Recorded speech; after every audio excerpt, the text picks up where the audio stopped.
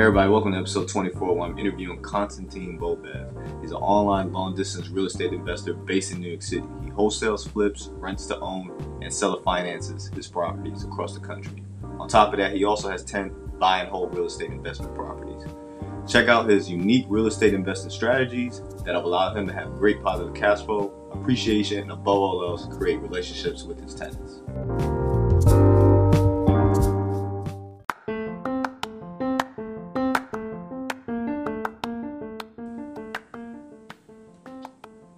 Please visit our site at www.richstateofmind.com where we provide content on real estate, personal finances, and self-development.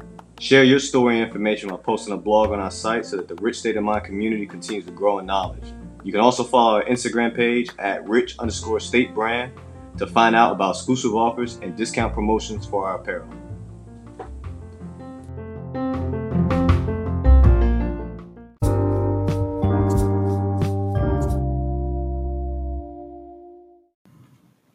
If you haven't heard about Anchor, it's the easiest way to make a podcast because it's free.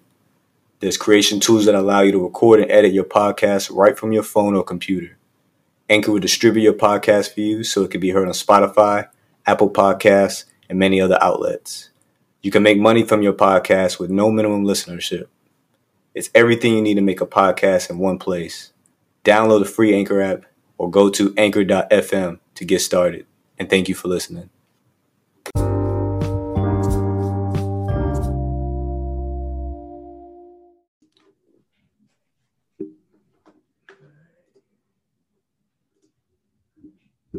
All right, Konstantin, I appreciate you taking the time this afternoon for us to chat up a bit about what you do and how I think your real estate techniques are a bit different, especially from the ones that I usually talk about. So if you don't mind, can you tell us a little bit about yourself?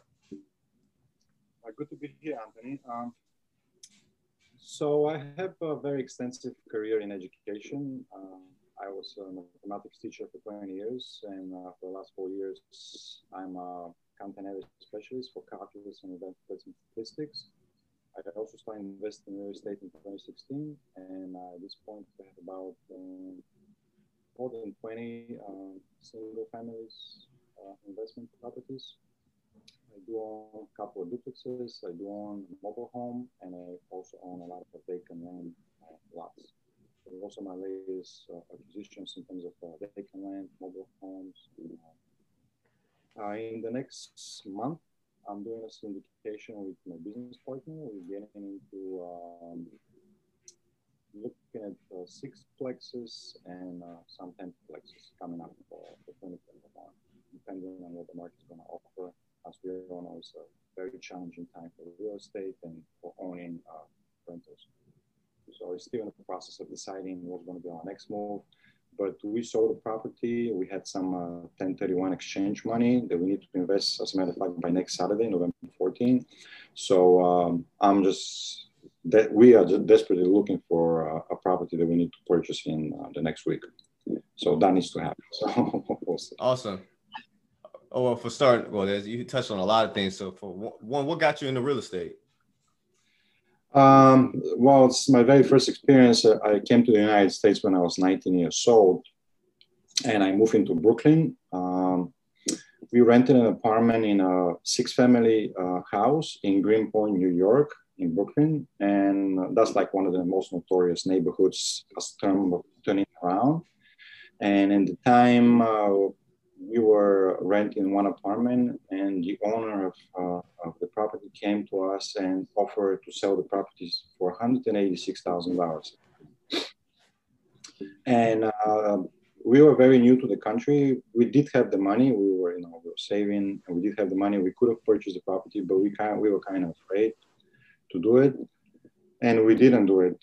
So right now, today, Greenpoint, Brooklyn is one of those neighborhoods that has turned like 180 degrees around. That property right now, it's worth more than $4 million. So that particular move, and as I've seen the property turn around in terms of the price of the property, it was just enough for me to understand that if I would make a small investment, that was 1991. In 1991, now I would be like multi-millionaire without doing anything else, just like owning one property. one investment. And that was like an emphasis of the power and the velocity of the real estate, and how much you can actually prosper by doing very little, just by owning your own primary residence instead of just renting. It was an amazing example of what's the possibility. So that's what got me into real estate. Gotcha. And then, so earlier, because I want to cover a bit about your real estate strategies. Earlier, you mentioned the 1031 exchange, and you said you have a week until you. Yes. So the way the 1031 exchange is pretty much when you sell a property and you have like capital gains. So if you take the money, you have to pay taxes between 15 and 20% of your capital gains. Since we almost made twice the money we invested, instead of paying taxes, we're going to take that money and we're going to purchase another property. By doing that, that's called 1031 exchange. You don't have to pay any taxes on the capital gain from the property that you sold. So you can keep on multiplying without paying any taxes. And that's like a very powerful way to grow your nest egg. Yes. And so you plan to use that money to get something bigger? Yeah, we're going to get a bigger property. We had a duplex in upstate New York, Windham, New York. It's a ski area. So we actually flipped it without doing any work. We doubled our money within we held it for like 1 year. And the reason why we didn't do any work is because we couldn't find any contractors that were actually fair and somebody we could trust. That's always been a challenge for us doing the work, especially because Windham is about 2.5 hours from New York. So since we struggled to find a contractor, we decided, well, let's just put the property in the market. And we were surprised that we got so much money. Very same condition we purchased the property. And now instead of like taking that money and, putting the money in our account and paying taxes and then buying property, which we're going to do anyway, we just put the money in a 1031 account. The thing with 1031 is they give you 45 days to identify 3 properties and potentially 180 days to purchase 1 property. So that's the challenge with 1031. It's time sensitive and you do have to be careful with the time. And it puts kind of a pressure on you to be able to select a property. And especially now with this market, so difficult to find any decent deals because there's so much competition. We've been struggling. Like we've been working very hard to find something. I mean, we do have a couple of deals, but they're not perfect. But we're gonna have to do it anyway because the tax bill is gonna be thousands of dollars, so we don't want to pay the tax. Yeah, and so that was what I was gonna ask. So, are you willing to not get a discount on a property just so you can meet the deadline? Oh, absolutely. Yeah, okay. I'm willing to pay because the tax bill is like 20,000 plus, maybe more. So yeah, exactly. It takes a big chunk. Out of high market price, then lose that tax discount. And so you also talked about you do rent to own real estate as well. And then you also said seller finances. So we'll do the rent to own. How do you do that? How do you structure that with the people that rent? So rent to own is really a way for me to avoid the part that I'm fixing the property because like for the most part, I'm distance investor. In other words, I don't have any investments in New York except for my primary residence, which I purchased like 15 years ago. Because New York doesn't make sense to invest in it. You never get cash flow. It's just like a horrible place to invest. So my closest investment is in upstate New York, which is about 2.5 hours from my home. But for the most part, I own properties in Ohio, New Jersey, Illinois, so like a bunch of states that are very, very far away. So if I'm just fixing a property and then renting it out, I'm encountering many, many problems because usually it's difficult to find honest contractors and then to manage renters, you probably need a property manager, and that's also very challenging to maintain. But when you're doing rent to own, usually helping people to get into the property that they want, and they take care of the property and they're responsible for everything. You just make sure that the map is correct for them and for you. And it's also very easy in terms of there's no attorney fee, there's no headaches. You just sign a contract, and when the time is over, they just purchase the property and the price you agree on. So that's the way for me to do a flip, and at the same time collect cash flow. So here's an example. So let's say I purchase a mobile home for 10,000. Okay. And I find a rental home, somebody who wants to spend $700 per month. So what I do is I said to them, like, let's take a $3,000 deposit, and with $700 per month, after 5 years, you'll be able to purchase the property. So they're very happy because usually they have, they don't have sufficient credit to purchase the home, or they don't have the funds to purchase the home. So they become, in a way, responsible for everything else. There's, repairs, maintenance. They're the homeowners. I'm collecting my cash flow. They eventually would own the home a few years down the line. And that's the situation when it's like win-win. And so the home is obviously in your name, and what do you use their rent pretty much to pay the mortgage? I don't have mortgages in those homes. I purchase them cash. Oh, purchase them full cash. Correct. That's the only way to do that. That makes sense. Gotcha. Because if you have a loan, you can still do it, but then I'm not sure if the numbers, if the numbers work, you can still do it if you have a mortgage. Okay. And so when it comes to seller financing, I now that I do know you have to pay in cash in order to do that. And that alleviates you the headache of having to deal with it. You just collecting the monthly payments that they make. Well, self-financing is a great way for you to get a property that's not working out for you. For example, I had a property in New Jersey that I really couldn't finish the construction work on it. So the bank wouldn't finance it to anyone to purchase it through a mortgage. So the only way you can sell it is sell it for cash or use self-financing. Cash buyers, usually they pay very little. So it doesn't make any sense for you to sell anything cash for somebody who's the top purchase price would be like 60 to 80% under the hour. That doesn't work for me because I'm an investor myself, So I found someone who is actually, willing to do self-financing. So what they're going to do is they have the contractor, they're going to do the work, and they're going to flip the home for them. And meanwhile, they're making a payment to me. Instead of paying huge interest, they only charge them 5% interest on the loan. So I'm very happy that I was able to sell the home.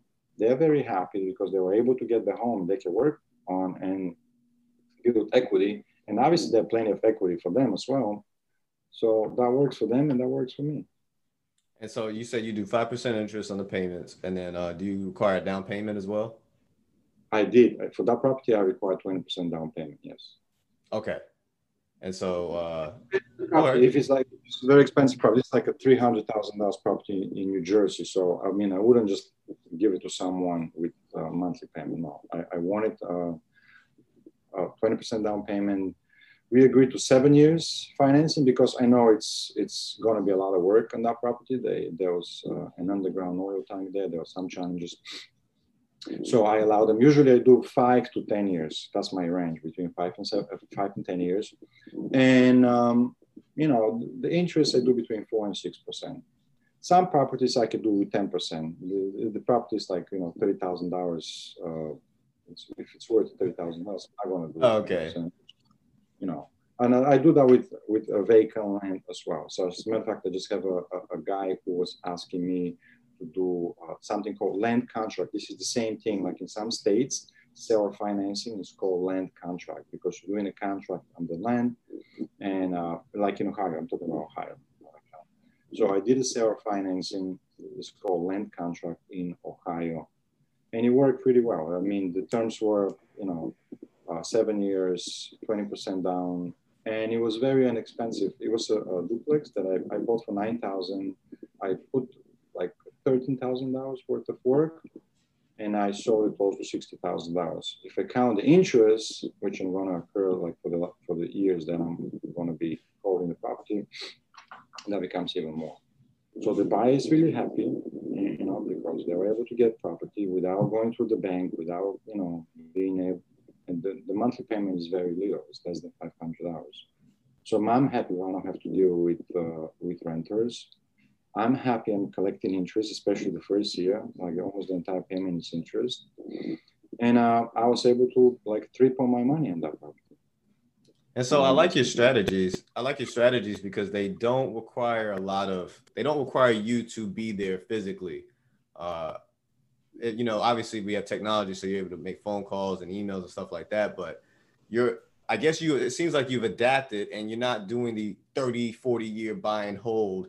You're doing, it's still long-term investment, 5, 10, 7 years, but it doesn't strap you so much so that you have no choice but to hold on to the property. You can get out of it. You have exit strategies.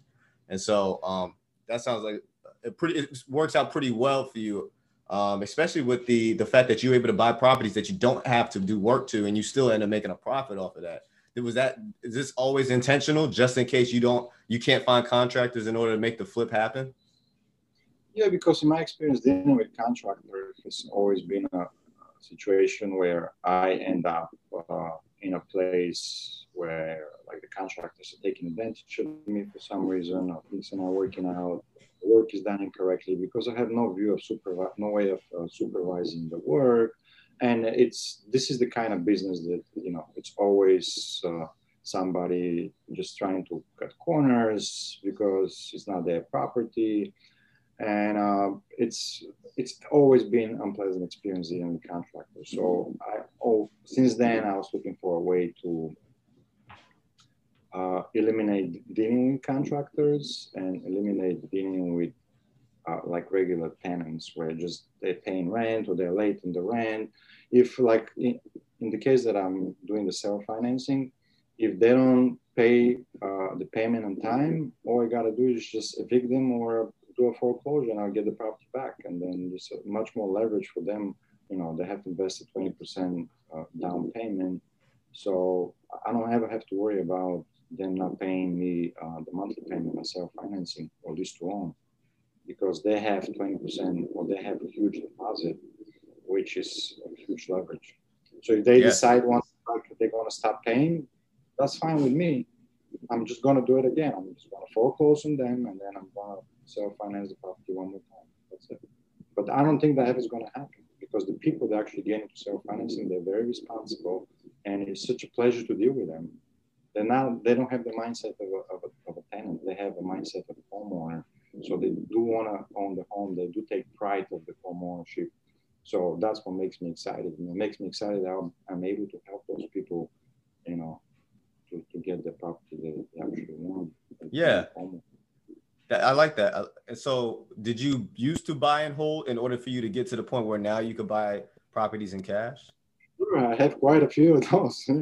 I do have like close to a little less than 10 buy and hold, but I do have more properties with mortgages, and I've been in those deals since 2017. Some of them are working really nice, and buy and hold is a great strategy because they have appreciated really nice for the last 3-4 years since I own them, and that's something you don't get with self-financing or at least to own. You don't get that nice appreciation, but at this point in my life, I'm only looking to build on my cash flow. I'm not necessarily looking for property appreciation. And so, you structured your deals around what your goals are, financial goals are. And that's something to take consideration because a lot of people say, hey, if you want to get, retire from your job or become financially free, you need to do, you can do mobile homes because mobile homes are cheap and they have great cash flow. And then if you want to appreciate, look into buying homes. And so I've noticed that based on whatever people's financial, I guess, goals are, that's the real estate strategy that they take on for that time frame. You also talked about that you also have land that you owned as well. What do you do with that land? Yeah, this is something that I kind of discover myself, that you could buy vacant land and then you could just rent it out the way it is. You just have to be careful with the restrictions. But that's another way to avoid contractors or to avoid repairs. So what I do is I purchase vacant land and I rent it as it is. And usually people use it for hunting, and they want to put a camper if the restrictions allow. So I collect $200, $300, $400, $500 positive cash flow. Whatever you collect from vacant land is all positive cash flow. So if you own vacant land, you can rent it and you could just be collecting that cash flow without doing anything. And I hear some people in bigger pockets, they mention that they're having between 200 and 300 hours positive cash flow from a single family home. And I found that very unpleasant because like I don't want to deal with the tenant and with the property for 200 hours a month positive cash flow. I don't want to do that. Because I have a vacant land in Newark, Ohio. They're just bringing me 300 hours, and the lot is like 5,000 square feet. It's just, why would I own a single family house and dealing with tenant and headaches? I could have just vacant land, and all I do is just collect my payment. And the people there, they're very happy because they're saving money for their mobile home. I think they have a camper. I'm not 100% sure. I think they put a camper. So instead of paying somebody like twice as much just for the land, I'm renting them the land, and they're very excited that they can save their money. And I'm also very happy. How'd you find them to even have that set up like that? Yeah, so I use Facebook Marketplace. I used to use Zillow. That doesn't work at all anymore. Like I can't get any leads from Zillow. Before I used to be able to get many leads. Now it's just Facebook Marketplace. Yeah, that's why I get a lot of my leads as well. Yeah, Craigslist, but it's not as powerful as it used to be. Right now, I just pretty much Facebook and a little bit of Craigslist. That's how I found it.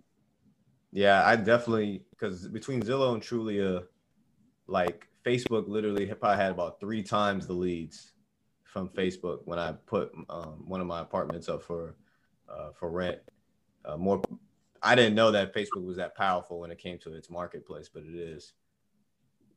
It also depends where the property is. If it's a popular area, if I rent one of the apartments in my house, I could just put down Zillow. I'm going to get 30 applications in one day.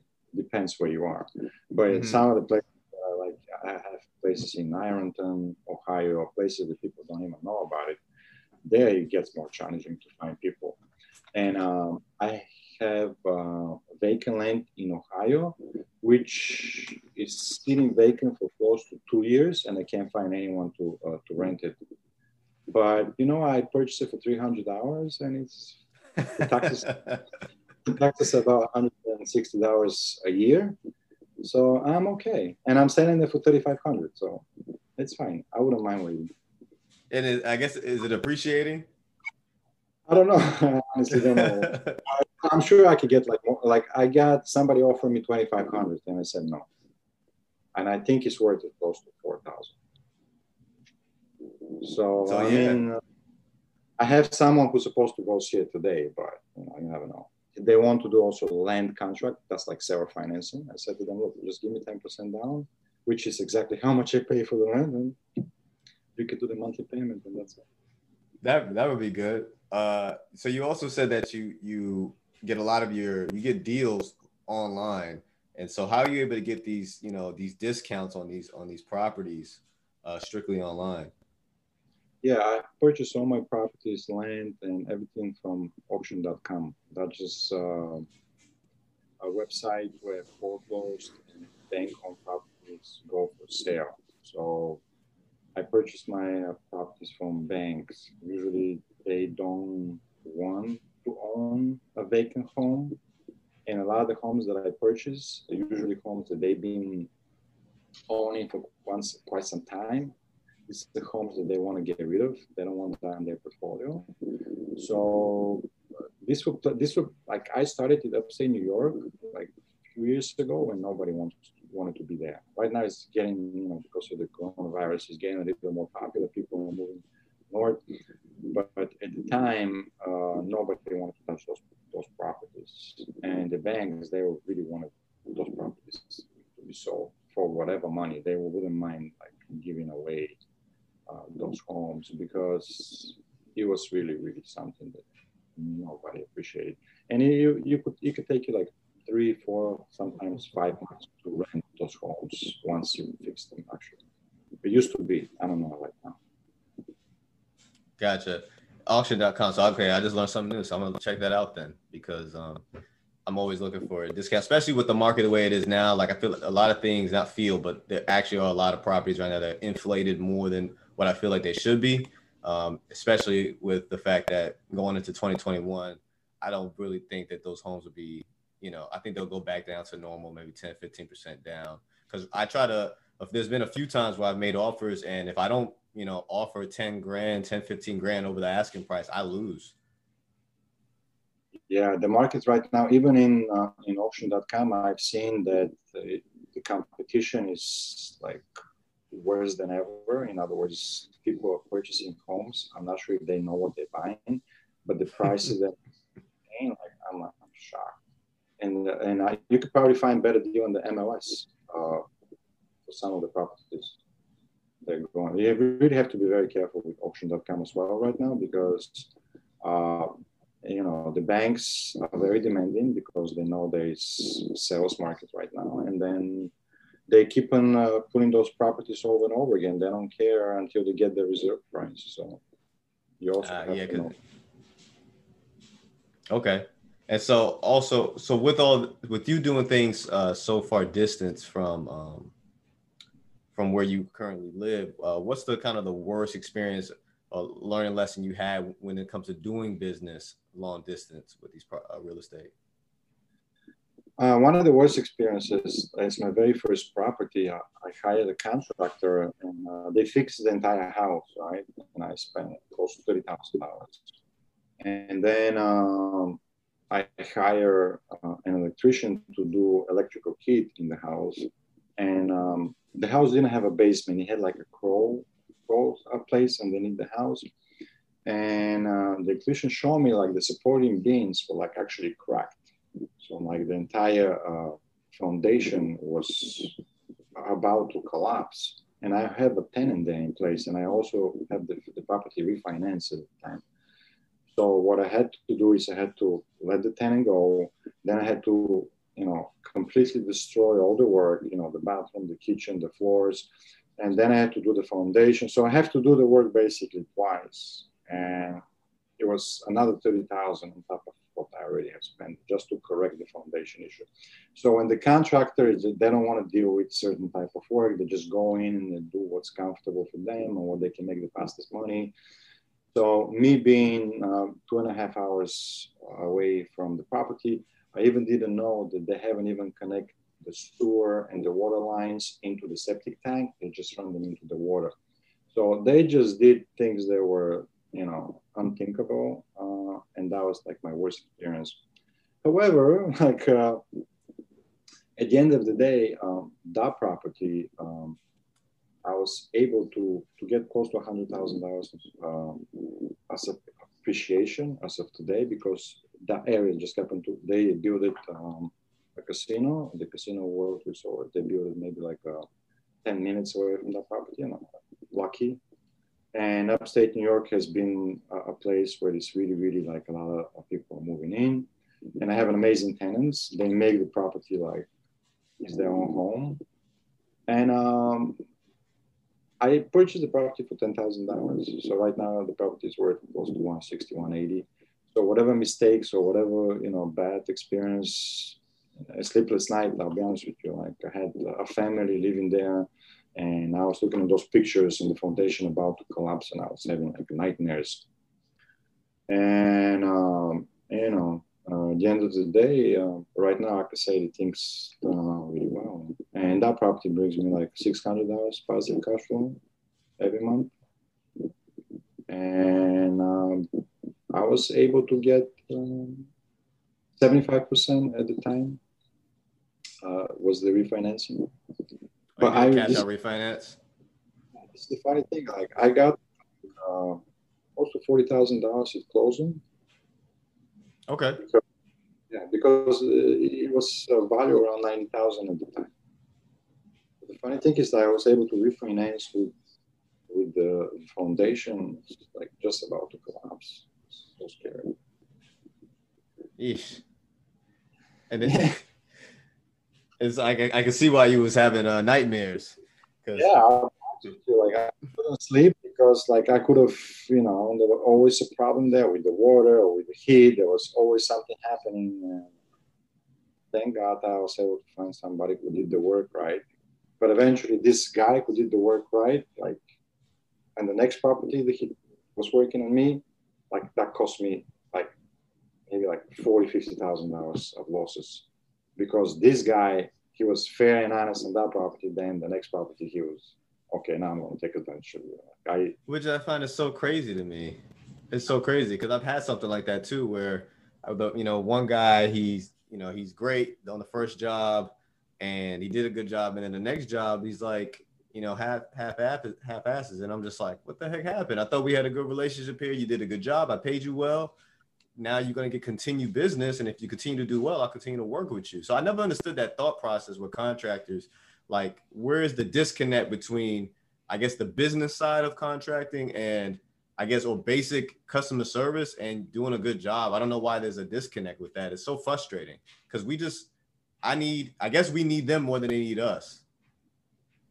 Well, here's the thing. Like, for example, if I'm looking for contractors right here in Queens, I can find many, many contractors, and I can be very selective. But when you go out, like in a zip code, there is like 5 contractors they're serving, and you can't find anyone. You pretty much don't have much of a choice, and you just go with the one that's supposed to be the best. So if the choice is limited, then you don't have much leverage, and you need to find someone, because the property can't stay vacant, and then your money are invested, and you need to, like this guy that did a good job on the first property, he was close to 8 months in the property and he left it unfinished. So because he had my trust, he took advantage of me in the second property. And I learned a lesson not to ever let my guard down, because I trusted him for the second property. I was in vacation in my country, and I was just sending him money. And then when I returned, the work wasn't done, and he was creating more things. Oh, this needs to be done, this needs to be done. And it was a mess. And by the time I figured that out, there was so much for me to lose and to reevaluate. So that's another lesson, that you can't trust anyone just because they do a good job with you on one property. There's so many things when you're saying about contractors. You don't know what they're going through. They don't have, the W-2 income. So whatever the money they need, they got to get it from you to pay someone else. So it's a very kind of a shady type of business.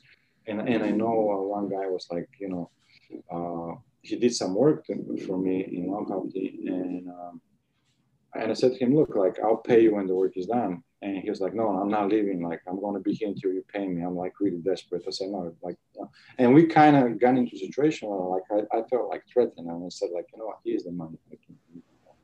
So you got to understand that also sometimes could be like, not very pleasant to deal with because of their circumstances, whatever they're going through.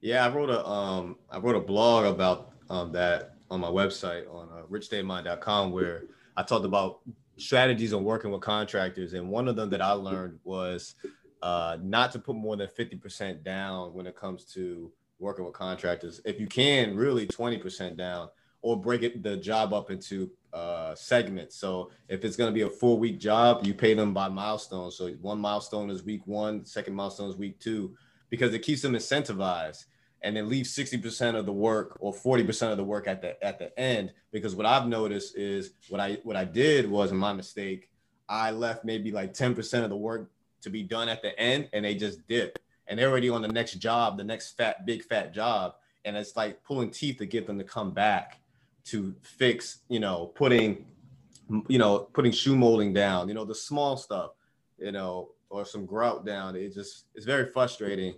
And that's why I don't like dealing with one-man show contractors. I like dealing with businesses sometimes. If I don't have the time to really micromanage that situation, then what I do is I can go, at least with a big business, there's multiple people I can call and say, hey, look, this is not done. Okay, we'll get the other guy to come down, or they usually have some type of warranty.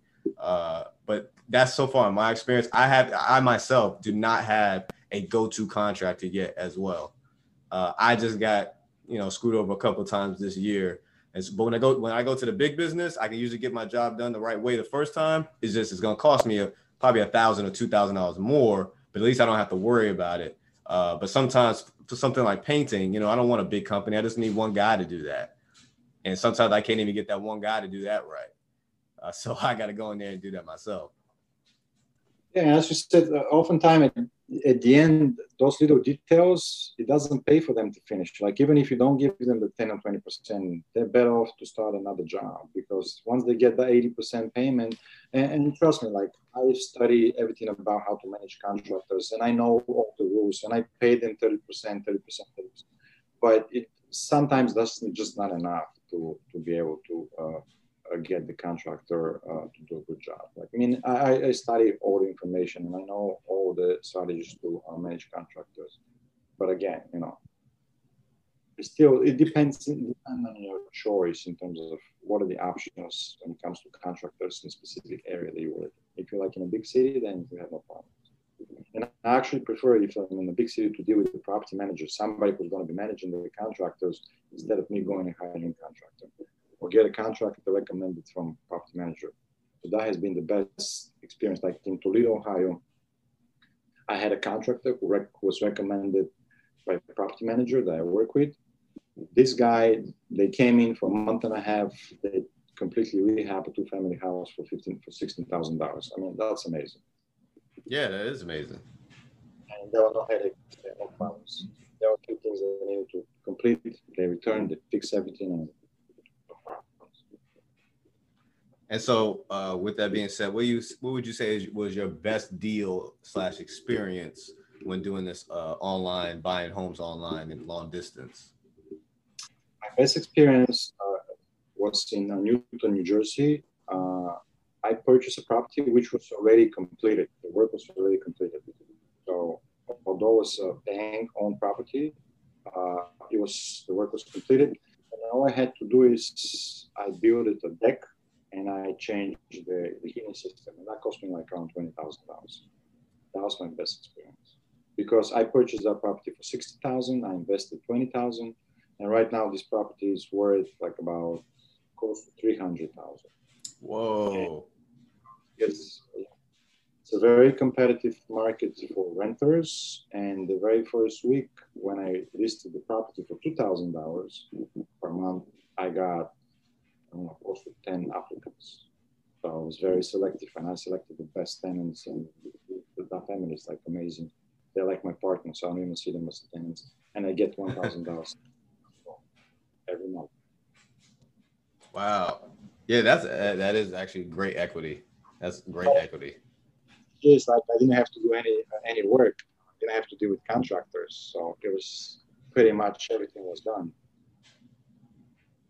Wow. That was. It's almost like you got this down to a science. Yeah, you have to. Otherwise, you get you get those lessons over and over again. And trust me, I've made mistakes multiple times, not just one time. And sometimes you ask yourself, like, what is wrong with me? Like, I already made that mistake 2 times. Like, I'm doing it again now, And it just, you have to, some things you have to learn more than once. It's, at the end of the day, you have to be very persistent. And I really like the name of your blog, because it's all about the mindset. Like, I really believe that your mindset is the most important quality that you have, is how you see and how the business and real estate comes into play. And like, what are you going to do when the contractor does the work and then you have to do it over again? Are you going to give up, and you're going to sit down in a corner and say, oh my God, like, I screwed up, which I did, trust me. Like, and I have all these feelings, but at the end of the day, your mindset is going to allow you to continue and get stronger and get, you got to be able to overcome challenges, because without challenges, you can't grow. You can't get better. If you want to get better in something, you got to keep on making those mistakes. And making a mistake, to me, I see it as like, this is the process. You just have to be strong enough to sustain, go through the process. I agree, and I think COVID has expedited some of the learning lessons. My business partner and I have was going to learn eventually. Every excuse in the book as why you can't pay rent, people that have to get evicted, coming up with payment plans and sticking to the lease. Definitely a lot of learning lessons on how to insulate our business as well to ensure, even if for vacancy, purposes and stuff like that. So I really am appreciative, and I think you hit it right on the head as far as mindset, because sometimes you get frustrated and you're like, man, did I get into the right thing?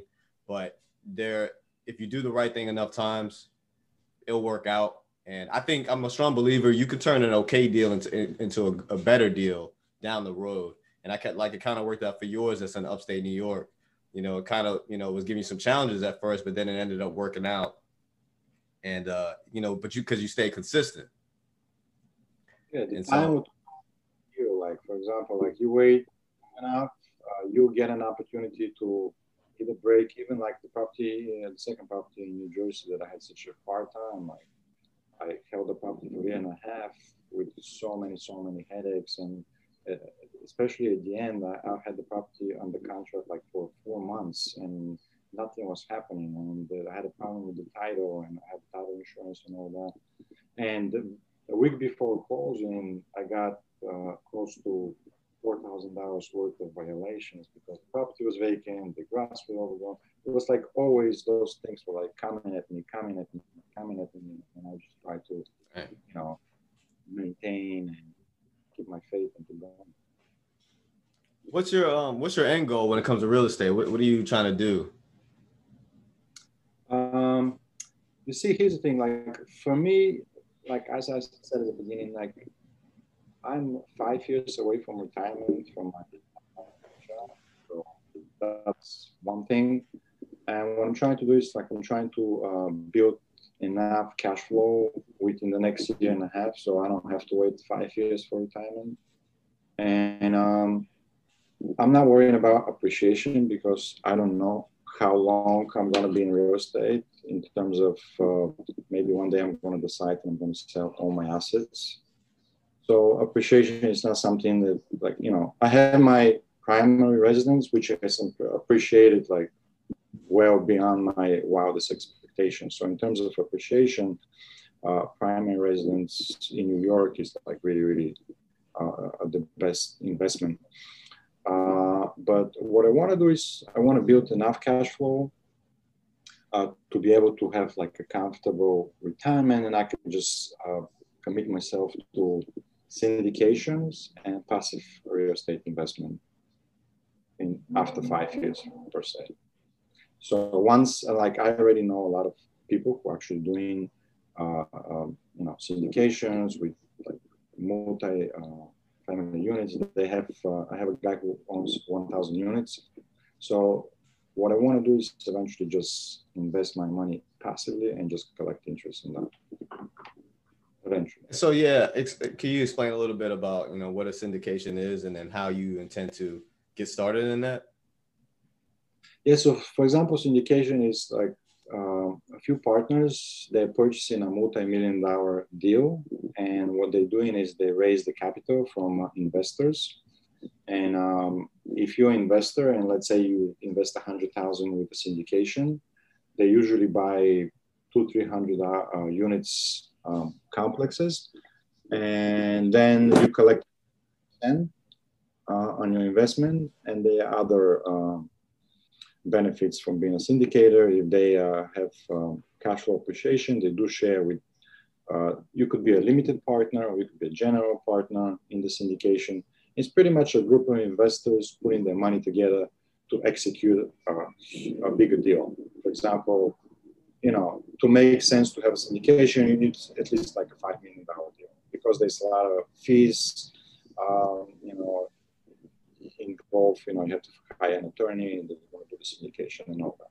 So you really need like a big deal, 100, 200 units, a couple of partners. You probably usually need to raise 20 to 30% from the purchase price. So we're talking about at least a couple $1 million syndication money we need to raise. So if you have like 10 investors and everyone puts, say, 100,000, you have $1 million.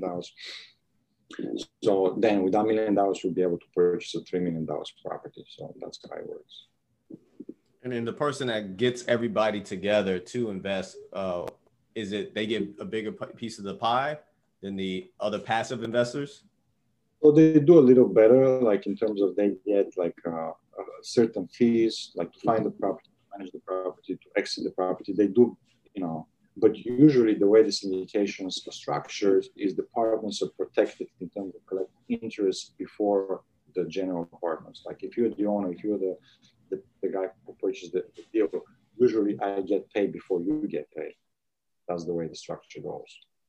So in other words, if the positive cash flow is enough just to pay me 8%, it's not enough to pay you 8%, I'm going to get the payment before you get the payment. But you do get like thousands of dollars of fee to find the property, to manage the property, to exit the property. So in that term, it's better to be the general partner, the one who is purchasing the deal.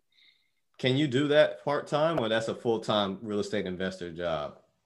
If you're a limited partner, all you got to do is sign the check and collect your interest. That's not, you never need to know what's going on in the property if you don't want to. And if you're the syndicator, then you're the syndicator, you really have to be looking for properties. You have to be looking for people to invest the money. You have to be looking for a property manager. That's a full-time job. You really need to be on top of your game for that one. Wow, like one of my that's a big. I was really looking into getting into syndication myself, like at the beginning of this year. But like I realized how much work is involved in it, and it's way more work than just managing like a few single-family properties, what I'm doing right now. And most of them are really pretty much tenant self-managing. I'm not the guy who's managing properties. My tenants are managing themselves. And if I need to give them $100 discount from the rent, I'm happy to do that. So like I try to have very little involvement. Like I get a text or email once every few months at the most. Wow. Because like I have a full-time job. Exactly. No, yeah.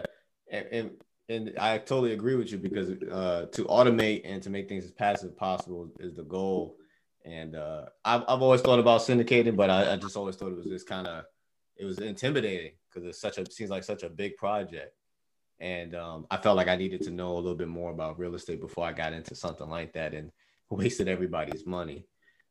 You probably want to be a limited partner to see how the process goes before you become a general partner, because to be a general partner, you have to be actually doing the deal yourself, which is like, a lot of variables there. So I wouldn't just jump into being a general partner and, raising money and then doing everything myself.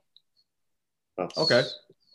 You need to have enough real estate experience in multifamily to do that, to be able to find a good deal. And there's so much education out there in terms of syndication. But yeah, eventually, if you want to stay in real estate, you might want to if you want to do bigger deals, you can't do them alone. Like at some point, I realized that I'm maxed out. Like I can't get any more deals because I have more than properties. So because I was maxing out my own potential, I said, like, I got to be part of a team where we can raise more money, we can make more money.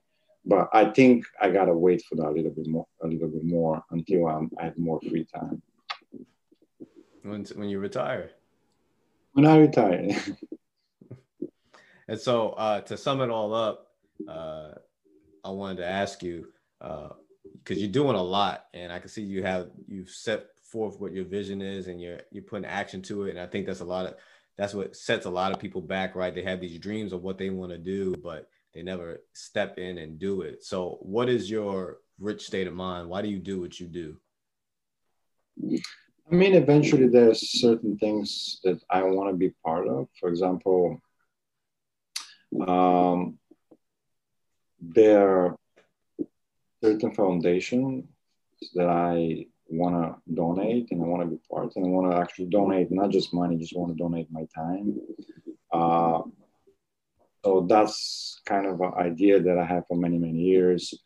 I'm from born and raised in Bulgaria. So there are children foundations in Bulgaria that actually really need money, and they really need someone who's been able to not just donate money, but donate time. So I think that's going to be very fulfilling when I do have sufficient capital to invest like a few $1 million and, build facilities and, support a cause that is like bigger than me. Mm-hmm. And if you don't have strong enough why, then this really gets kind of meaningless. I got all the toys at some point, with the best motorcycle, I got the best cars, I have a pretty nice house, but that doesn't get you going for long periods of time. So you need something that's really, really beyond what you can do in terms of just being selfish and like going on vacation. And, that just doesn't get, it's nice, don't get me wrong. Oh, yeah. Every summer I travel, I travel this for a month during the summer. But my idea is like, I have planned, like it's very important that you plan. Like I have planned the next 40 years of my life if I live that long. So within the next 20 years, I want to be in a place where I can create this value for children, for orphans in Bulgaria, where I can be, making decisions how things are done and being the driving force around helping somebody who actually has no choice, like a little child that has no choice and no capacity to grow. And I think as a teacher myself, and I see students that I work with, how vulnerable their lives and how much they need an adult and how much they need a teacher. So growing up is, very a place where you need to be supported. If you don't have that, it really can make the difference in your life. I appreciate that. I think after a while, like you said, you do kind of run out of the selfish reasons, and there's got to be something else. I call it kind of like the why that makes you cry, and that's what keeps me going, like on a day to day. Averaging 4, 5, 6 hours of sleep sometimes, because sometimes you got to put in that extra time and that extra money, thought process in order to complete the vision. And so I love what you're doing.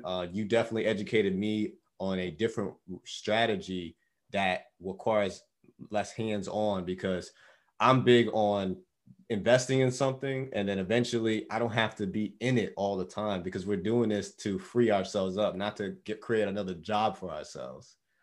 And so I like what you're doing. I think it's definitely a different strategy, and I think it gives some reassurance on both ends. That member puts in 20% down, right?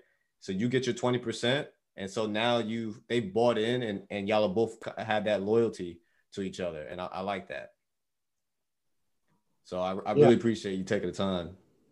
It's just like, I try to think of a way that I'm creating value for somebody else. Like, for example, if I'm helping somebody get the home of their dreams, just putting 20% down and not thinking about going to the bank. And yeah, they have to probably do some work in the property, and they don't mind doing it. And I know that they're going to do the work, right, because that's their property. So that makes me feel like I have accomplished something beyond my selfish, money or my positive cash flow monthly. That's nice to have, but the energy is not there. The energy is right when somebody else on the receiving end, in this case the tenant, is also happy. They're very happy. Like, for example, I just had a tenant, like she was so grateful that I was able to provide that property right next to her house and the terms that she wanted, and she didn't have to go to the bank, and her credit wasn't perfect. So like that makes me go for it. It's not so much that like, oh, I got some positive cash flow. Yeah, that's very nice, but I want to have like this positive karma, this positive energy. Like, I believe in the law of attraction. So whatever you project, that's what you receive. So I always want just the other person I'm working with to be in a place where they're happy and they're satisfied, and so it works for them just as much as it works for me. Yes, because I believe that this is a people's business, not just a numbers business, because you are affecting people's lives in many different ways. Back to that foundation problem you had.